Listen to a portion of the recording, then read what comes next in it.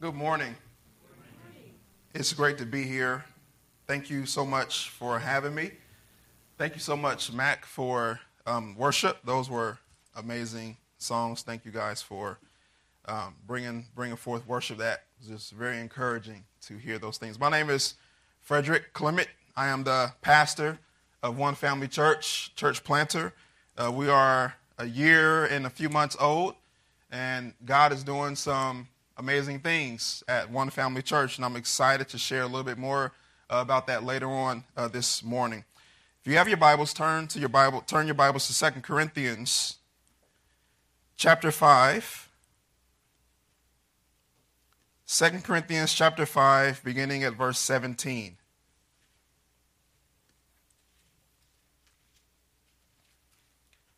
It reads, "Therefore, if anyone is in Christ, he is a new creation.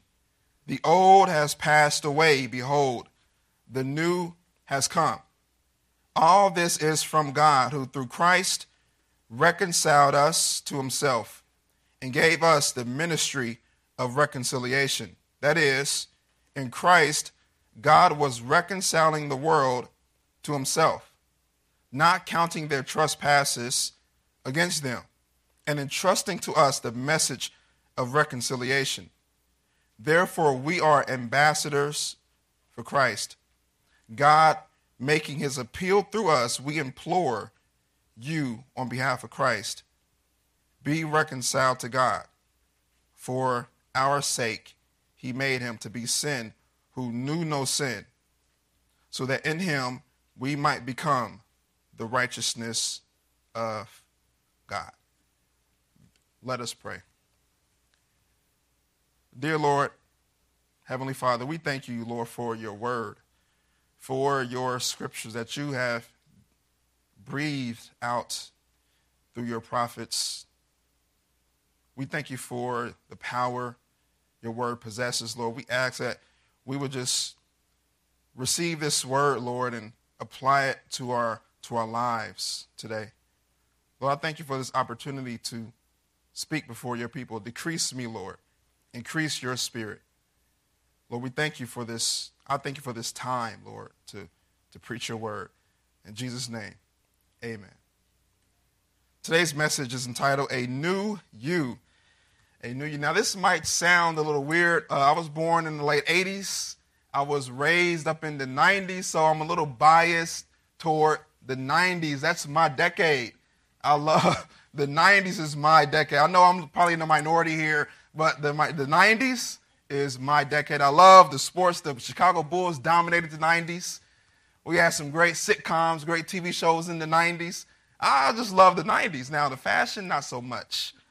But other than that, the 90s were pretty good. It's a nostalgia when I think about the 90s. But as a church planter, you can't live in the past. You can't just stay stuck in one era. You have to come forward and be current, because as a church planter, you have to reach the generation that God has called you to reach. I'm reaching the millennials and the Gen Z. I got to stay current with what they're doing and what they're talking about. So my family, we love to listen to gospel music. We love to listen to contemporary music. We love to listen to gospel rap music. So as a gospel rap fan and contemporary music fan, I have to stay current with the times and the trends so I can make sure I can properly and appropriately reach those who has God called me to reach. So there's this new song by this guy named Torrin Wells. And I watched the video with my family, and I was embarrassed because I didn't know what was going on in the video. I'm like, what is going on in this video? This guy was in this, the video started out, he was in this tank full of black water. And I'm looking at the video, I'm like, okay, tank with black water. Okay, this reminds me of a futuristic sci-fi type of thing. And then the next scene, he jumped out of the black water and started dancing. I'm like, okay, that's cool. He started dancing. I can get with that. Then the next scene, he was in all white with white shoes and white coat. I'm like, Ikai, what is going on in this video? I feel old because I don't get it. I had to ask my son, Frederick, do you understand this video? He's like, yeah, I do, Dad. It's pretty simple. I'm like, what's going on? I had to go to Google. What is this video about? And I was embarrassed. The video was about transformation. The video was about transformation. Before we knew Christ, we were dead in our trespasses and sins. It was like we're just in this submerged in blackness, submerged in darkness. But once we experience and encounter Christ, he changes us. We become a new person in Christ. We become all white, radiant. And that's what the video was about. And I'm like, man, I should have known that. I'm a pastor. Come on now. The video reminded me of today's message. When we experience Jesus, he truly changes us. Amen. He changes us. Number one, I want to say this. A new creation means you're a new person. Look at verse 17 with me. It says, therefore, if anyone is in Christ, he is a new creation. The old has passed away. Behold, the new has come. Now, what is Paul describing here? Paul is describing the process of regeneration. Now, what is regeneration? Well, according to Titus 3:5, it is the washing, it is the restoration, it is the renewal of the old man into the new man. This is the work of the Holy Spirit. This is the work of the Holy Spirit. But to better understand regeneration, let me talk about it from a biological perspective. According to the National Institute of General Medical Sciences, regeneration is the natural process of replacing or restoring damaged cells, organs, even entire body parts to full functionality in some plants and in some animals. Now, obviously, we can't regrow limbs like certain animals can, but regeneration is a natural phenomena in certain animals. Now, let me give you an example. Let's just say an animal has contracted a flesh-eating disease in one of its limbs. An animal with the ability to regenerate can remove or cut off the limb before the flesh-eating disease enters the bloodstream to save itself. That limb will heal, and then that limb would regrow, and the animal will still be alive. And the sickly limb will be detached, separated from the animal. This is regeneration. This happens in some animals. Now, we can't regrow limbs, obviously, but there was a terminal disease that we had before we knew Christ. It was called sin. And sin had affected us to the point where we were on our way to death. For the wages of sin is death, but the gift of God is eternal life. When we encountered Jesus, he saved us and gave us the Holy Spirit, and he regenerated us. The old infected nature that we had has been removed and replaced with a new nature, a new us. This is regeneration. We may not see the physical results of regeneration, but we do see the spiritual results of regeneration. We will get our new bodies in glory, but we have been given new desires. Amen.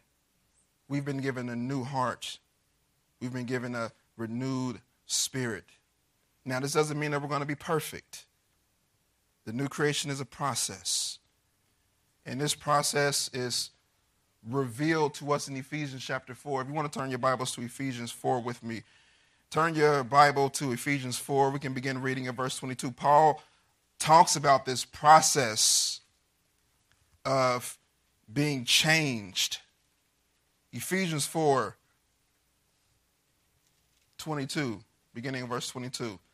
The first thing that we must do in this process is to put off the old self. It says to put off the old self, which belongs to your former manner of life and is corrupt through those deceitful desires. Now, Paul is telling us to put off the old self. The old self is the person that's the former manner of life, that person that we gratified our flesh. the old man and we just did and we gave in to our flesh. We did everything the flesh wanted us to do. Paul says to put off that old man. I love he says put off that old man, to put him off. That old man has no business being with you. That old man is corrupt through deceitful desires. Now, this is not just behavior modification. We're not just changing our actions. Verse 23 says to be renewed in the spirit of your minds. To be renewed in the spirit of your minds. Verse 24 says, and to put on the new self, created after the likeness of God, in true righteousness and holiness. This is not something God does for us. This is something God does in us. This is something God does in us. To put on the new self, created after the likeness of God in true righteousness and holiness. The new creation is a gift from God. This is an inward work. Okay? The new creation is an inward work. But this inward work should be expressed outwardly. Amen? This inward work should become an outward reality as Christians. It may be unfair to expect those outside the church to live in newness of life, but it's not unfair to expect believers who profess Christ to live a changed life. Paul tells us what these actions should look like, what these changes should look like. I'm paraphrasing the rest of this chapter, but Paul says, number one, to put away falsehood. Amen. To put away falsehood. He says to speak truth with our neighbors. He says, don't let the sun go down on our wrath. He says, don't steal, but work hard doing honest work with your hands. He says, let no corrupt talk come out of your mouths. I know there's a shirt that says, I'm a Christian, but I cuss a little bit. It might be trendy, but it's not biblical. Paul says, let no corrupt talk come out of our mouths. He says, put away bitterness, wrath, slander, malice. Instead, to be kind to one another, tender-hearted, forgiving one another. And most importantly, do not grieve the Holy Spirit. These are the inward work that should be expressed outwardly as Christians. When people see us, they shouldn't see us anymore. When people that we knew in our past, when they see us now, they shouldn't see the old man. They should see the new person. They should see these new things inside of you, these new ways, this new nature. Who are you? I knew you in high school, but you look different now. There's something different about you. What is different about you? Oh, you must be a Christian. You must go to church because there is something noticeably different about you. I think I see Jesus in you. That's what people should see when they see us, not our old nature, not that former person that gratified our flesh, but they should see someone who is living a life sacrificial for Christ, bearing our cross, denying our flesh. When people see us, they should see Jesus. They should see Christ. They should see these new desires, these new actions. The inward work should be outwardly demonstrated. And we don't do this for our own glory, amen? We don't demonstrate this new nature for self-righteousness. We do this for Christ's righteousness. We do this to glorify God, not to glorify ourselves. This is to point people to Jesus. Our new nature is to point people to the Lord so they can experience transformation, so they can be given a new heart and a right spirit, so they can experience regeneration. This is what God wants us to do. This is who God wants us to be, a new person. And when we experience Christ, we will experience a new creation. A new creation also means we have a new purpose. A new purpose. Look at verse 18 and 19. It says, all this is from God, who through Christ reconciled us to himself and gave us the ministry of reconciliation. That is, in Christ, God was reconciling the world to himself, not counting their trespasses against them, and entrusting to us the message of reconciliation. Now, I believe there's three things that need to be highlighted. There's three things that need to be highlighted in these verses. Number one, God reconciled us to himself. Number two, he gave us the ministry of reconciliation. And number three, he entrusted this message to us. Let's unpack these. Let's deal with reconciliation. Reconciliation suggests that there is a breakdown in a relationship. Okay? Reconciliation suggests there's a breakdown in the relationship. Now, we know, according to Scripture, this breakdown took place in the beginning. This breakdown took place with Adam and Eve. Adam and Eve had a close relationship with God, but when Adam and Eve fell, that relationship was fragmented, it was broken, they became spiritually separated from God. Reconciliation needed to be established. This relationship, this breakdown of a relationship, it precipitated all throughout humanity, all throughout Adam's posterity. Everybody born are instantly disconnected and fragmented from God. Although, God, he went into covenant with Abraham. He instituted the animal sacrifices. But guess what? Reconciliation cannot happen through the blood of bulls and goats, can it? Yes, he went into covenant with Abraham. Yes, he instituted the animal sacrifices. But true reconciliation cannot come from the blood of bulls and goats. We need true reconciliation. It's not possible through those means. It was only possible through the blood offering of Jesus. The blood that Jesus shed on the cross is the only blood that is powerful enough that can bring true reconciliation.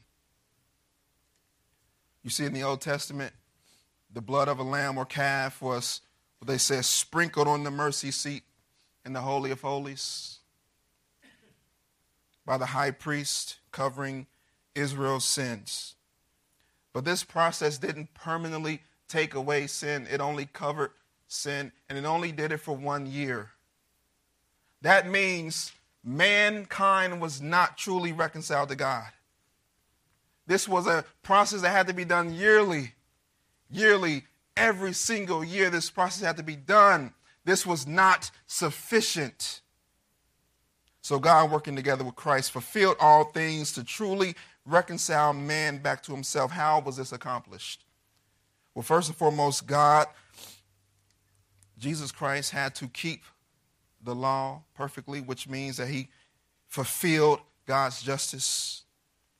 The Greek word for mercy seat in the New Testament is hilasterion, which means that which makes propitiation or the removal of sin. The Bible says in the New Testament, Christ is the propitiation of our sins, which means Christ is the New Testament version of the mercy seat. And worst of all, God poured out his wrath on Jesus for every sinner who would be saved. This means Jesus not only fulfilled the law of God, he fulfilled and satisfied the wrath of God. And because we have accepted his payment, the sufficient blood, we receive eternal mercy and reconciliation from God. Because of what Jesus did for us on the cross, we receive justification, mercy, reconciliation. But why? Why did God do all this for us? Because God is full of grace. God is full of mercy. We don't deserve God's mercy. We don't deserve to be justified, acquitted of all sin. We don't deserve to be living with living in Christ, Christ living in us, God's grace is so powerful. God's grace is so good that he did this when we didn't even deserve it. And now he's given us this message, the message of reconciliation. Now this message belongs to us. It is now our responsibility. He has entrusted this message to us. It's our responsibility to take forth this message to the world. This is our new purpose. Some call it the Great Commission. Some call it sharing the gospel, the message of reconciliation. This is our purpose.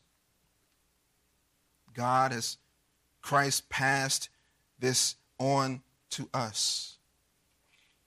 This is one of the greatest realities of Christianity. Christianity, this is why Christianity is so unique. Because Christianity is not about us. Christianity is not about how much success we can get. It's not about how far we can go in life. Christianity is about reaching those who are far from God and bringing them near, to bring them to Christ. That's why Christianity is so unique. It's not about works. It's about it's about reaching those who are far from God because they need Christ. And Christ and God uses his church to execute that ministry, to execute that purpose, to execute that commission. He uses us, those who have been transformed. Now we are commissioned to go and tell those who are far from God about Jesus. This is why I love Christianity. Every other religion demands something from its followers, amen? Every other religion demands that their followers do works.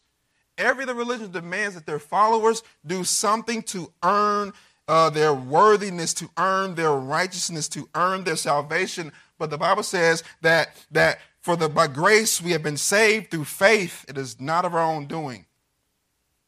It is a gift from God. It's not of works, lest any man should boast. I love that. So it's by grace we have been saved, not of works, so no man could boast. That's the downfall and the paradox of every other religion. Every other religion is based on some type of work, isn't it?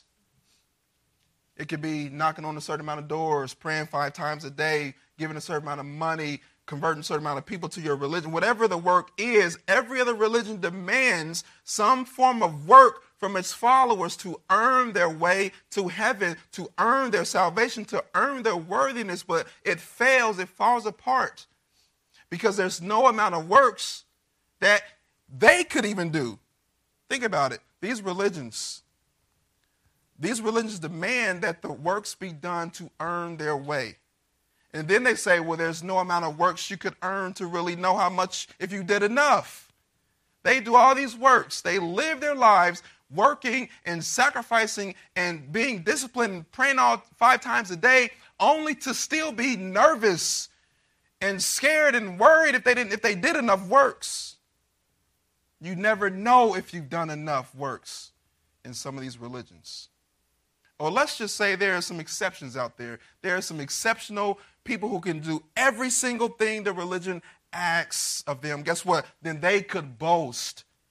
And then they could make themselves the reason why they were saved. And then the God itself becomes obsolete because I did all these things to get my way. I didn't even need the God. You see, in Christianity, there's no amount of works we can do. Our works are like filthy rags in the sight of God. So there's no way we could boast in our salvation. We don't worry about our future works. We're saved based on the finished work of Jesus Christ on the cross. We're saved based on the finished work of Jesus Christ.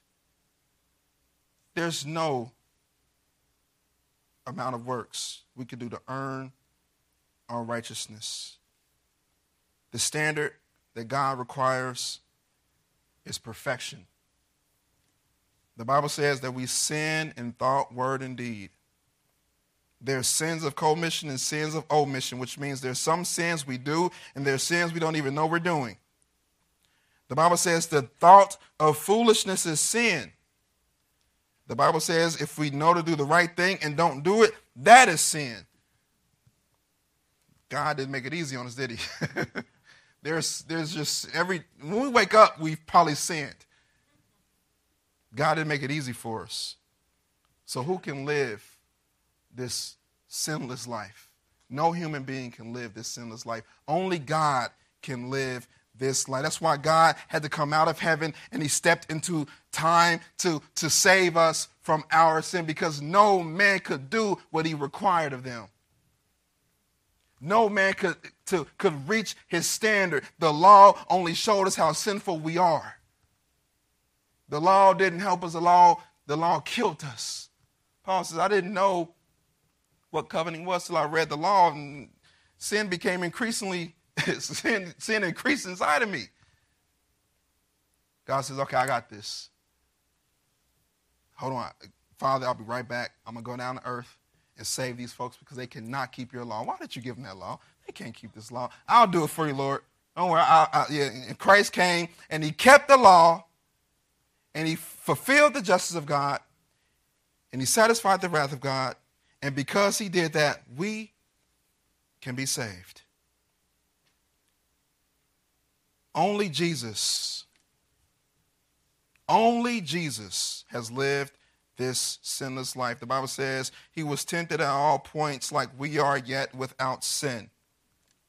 What a mighty God we serve, amen? Now, a new creation starts with us being a new person. We must renew our minds and allow the inward work of the Holy Spirit to be outwardly expressed. A new creation means we have a new purpose. The purpose is this message of reconciliation that has been entrusted to us that we must now go forth and share with the world. Lastly, a new creation means we have a new perspective. Verse 20 says, therefore we are ambassadors for Christ, God making his appeal through us. We implore you on behalf of Christ, be reconciled to God. For our sake, he made him to be sin who knew no sin, so that in him we might become the righteousness of God. You see, we are ambassadors for Christ. We are ambassadors for Christ. Paul saw himself as a representative in a foreign land, proclaiming the message of the King. We too are representatives of Christ in a foreign land. The Bible says we're in this world, but we're not of this world. We are pilgrims passing through. Our citizenship is in heaven, amen? So we're just here temporarily on behalf of Christ, proclaiming his message to the world as foreign representatives, as foreign dignitaries, proclaiming the message of our King. There is good news, world. Your sin that you cannot pay back, that debt that you cannot pay back, somebody paid it for you. The only thing you have to do is believe, confess, and you will be saved. We have this message. We live in a world full of sinners. We were all sinners in desperate need of a Savior. Who could save us? We try to find different ways to save ourselves, and none of these ways work. They leave us empty, just like the video said. These Eastern religions, they're attractive, but they leave us empty. These religions are attractive, but they leave us empty. Only Christ can fill that void inside every man's heart. That God-sized void that we try to fill with all these different things. Only Christ can fill that void. It's our responsibility to bring forth and take that message to the world as his ambassadors, as his dignitaries. In verse 20 says, God is making his appeal through us. God is pleading. He's pleading to the world. He's using us to plead to those who are lost. Now, why would God do that? Shouldn't it be the other way around? Shouldn't the guilty sinner be pleading to God? Instead, God is pleading to the guilty sinner. Shouldn't it be the other way around?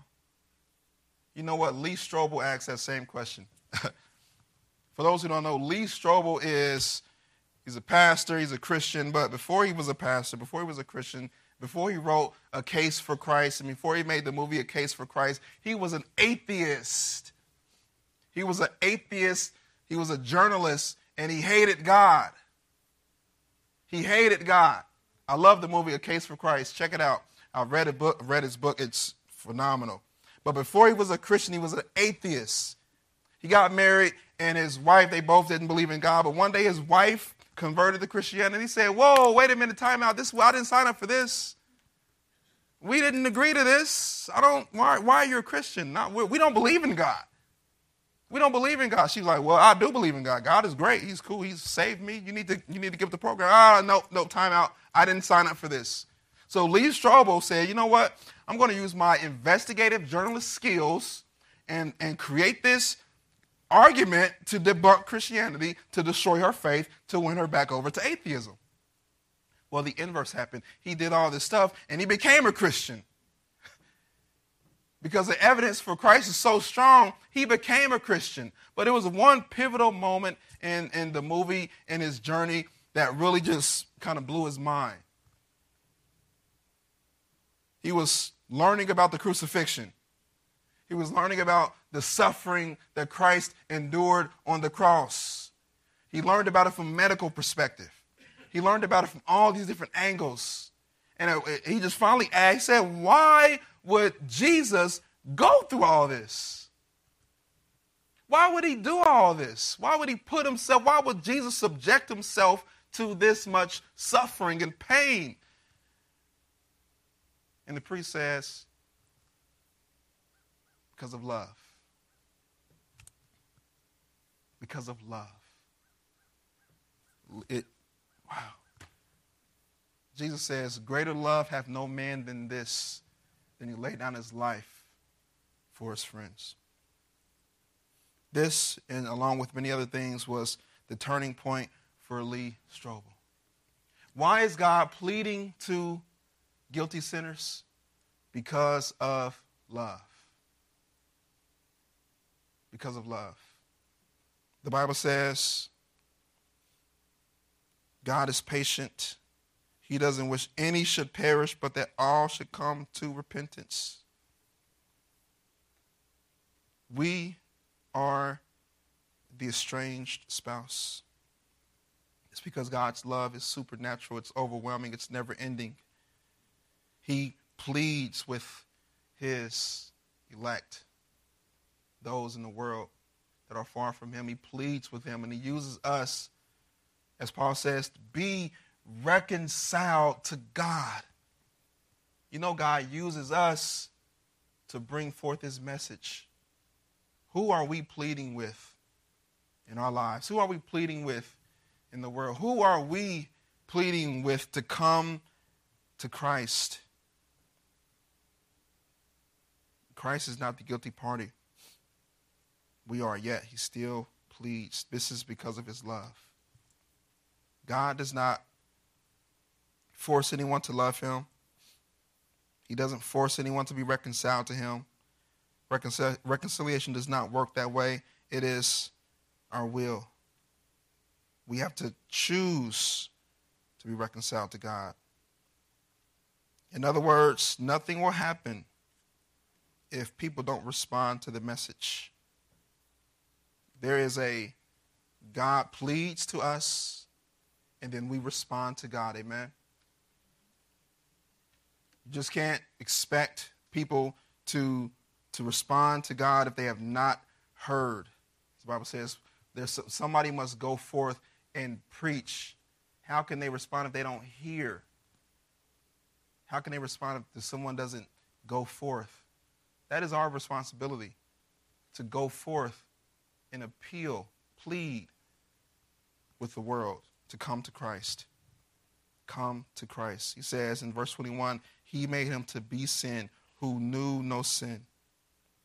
so that we might become the righteousness of God. This is the great exchange. He took our sinfulness and gave us his righteousness. He took our depravity and gave us his holiness. He's not depraved. He's not unholy. These were imputed into us. These were imputed into us. So when God sees us, he doesn't see Frederick. He doesn't see Ikai. He doesn't see Mac. He sees Jesus. He sees his son.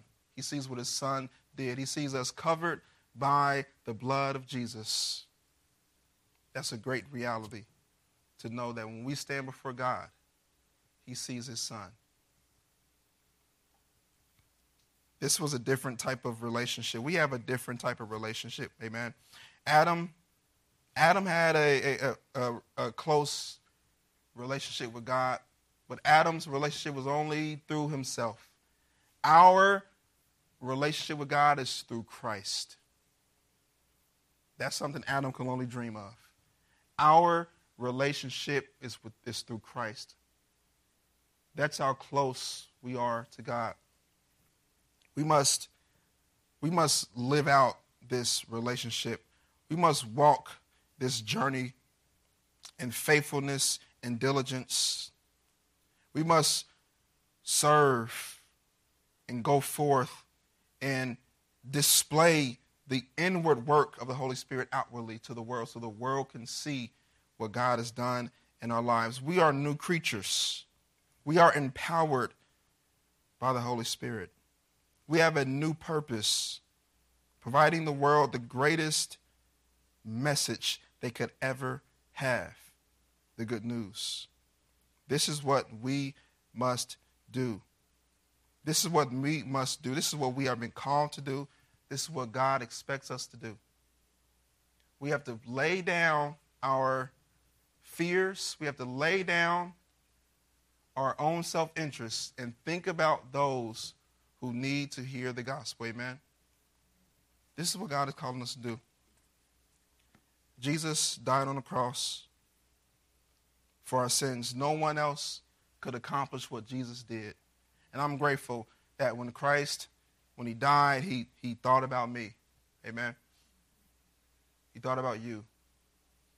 Let us take that mindset when we go forth out in the world, when we go back to our jobs, when we go back to our communities. Let us think about those who are far from God and the beauty of reconciliation. Amen. Let's pray. Dear Lord, Heavenly Father, Lord, we thank you that you gave us your only begotten Son. Lord, we thank you that he died on the cross for our sins. Lord, we thank you that he gave us a responsibility to go forth, to make disciples, to baptize in the name of the Father, Son, and the Holy Spirit, Lord, to take with us the message of reconciliation. Lord, help us, empower us, equip us, Lord, to go forth with this message with confidence and with boldness, Lord. As new creatures, with a new nature, with new desires, Lord, help us to broadcast Jesus in our lifestyle, the way we live. Let us, Lord, show the world that we are your representatives.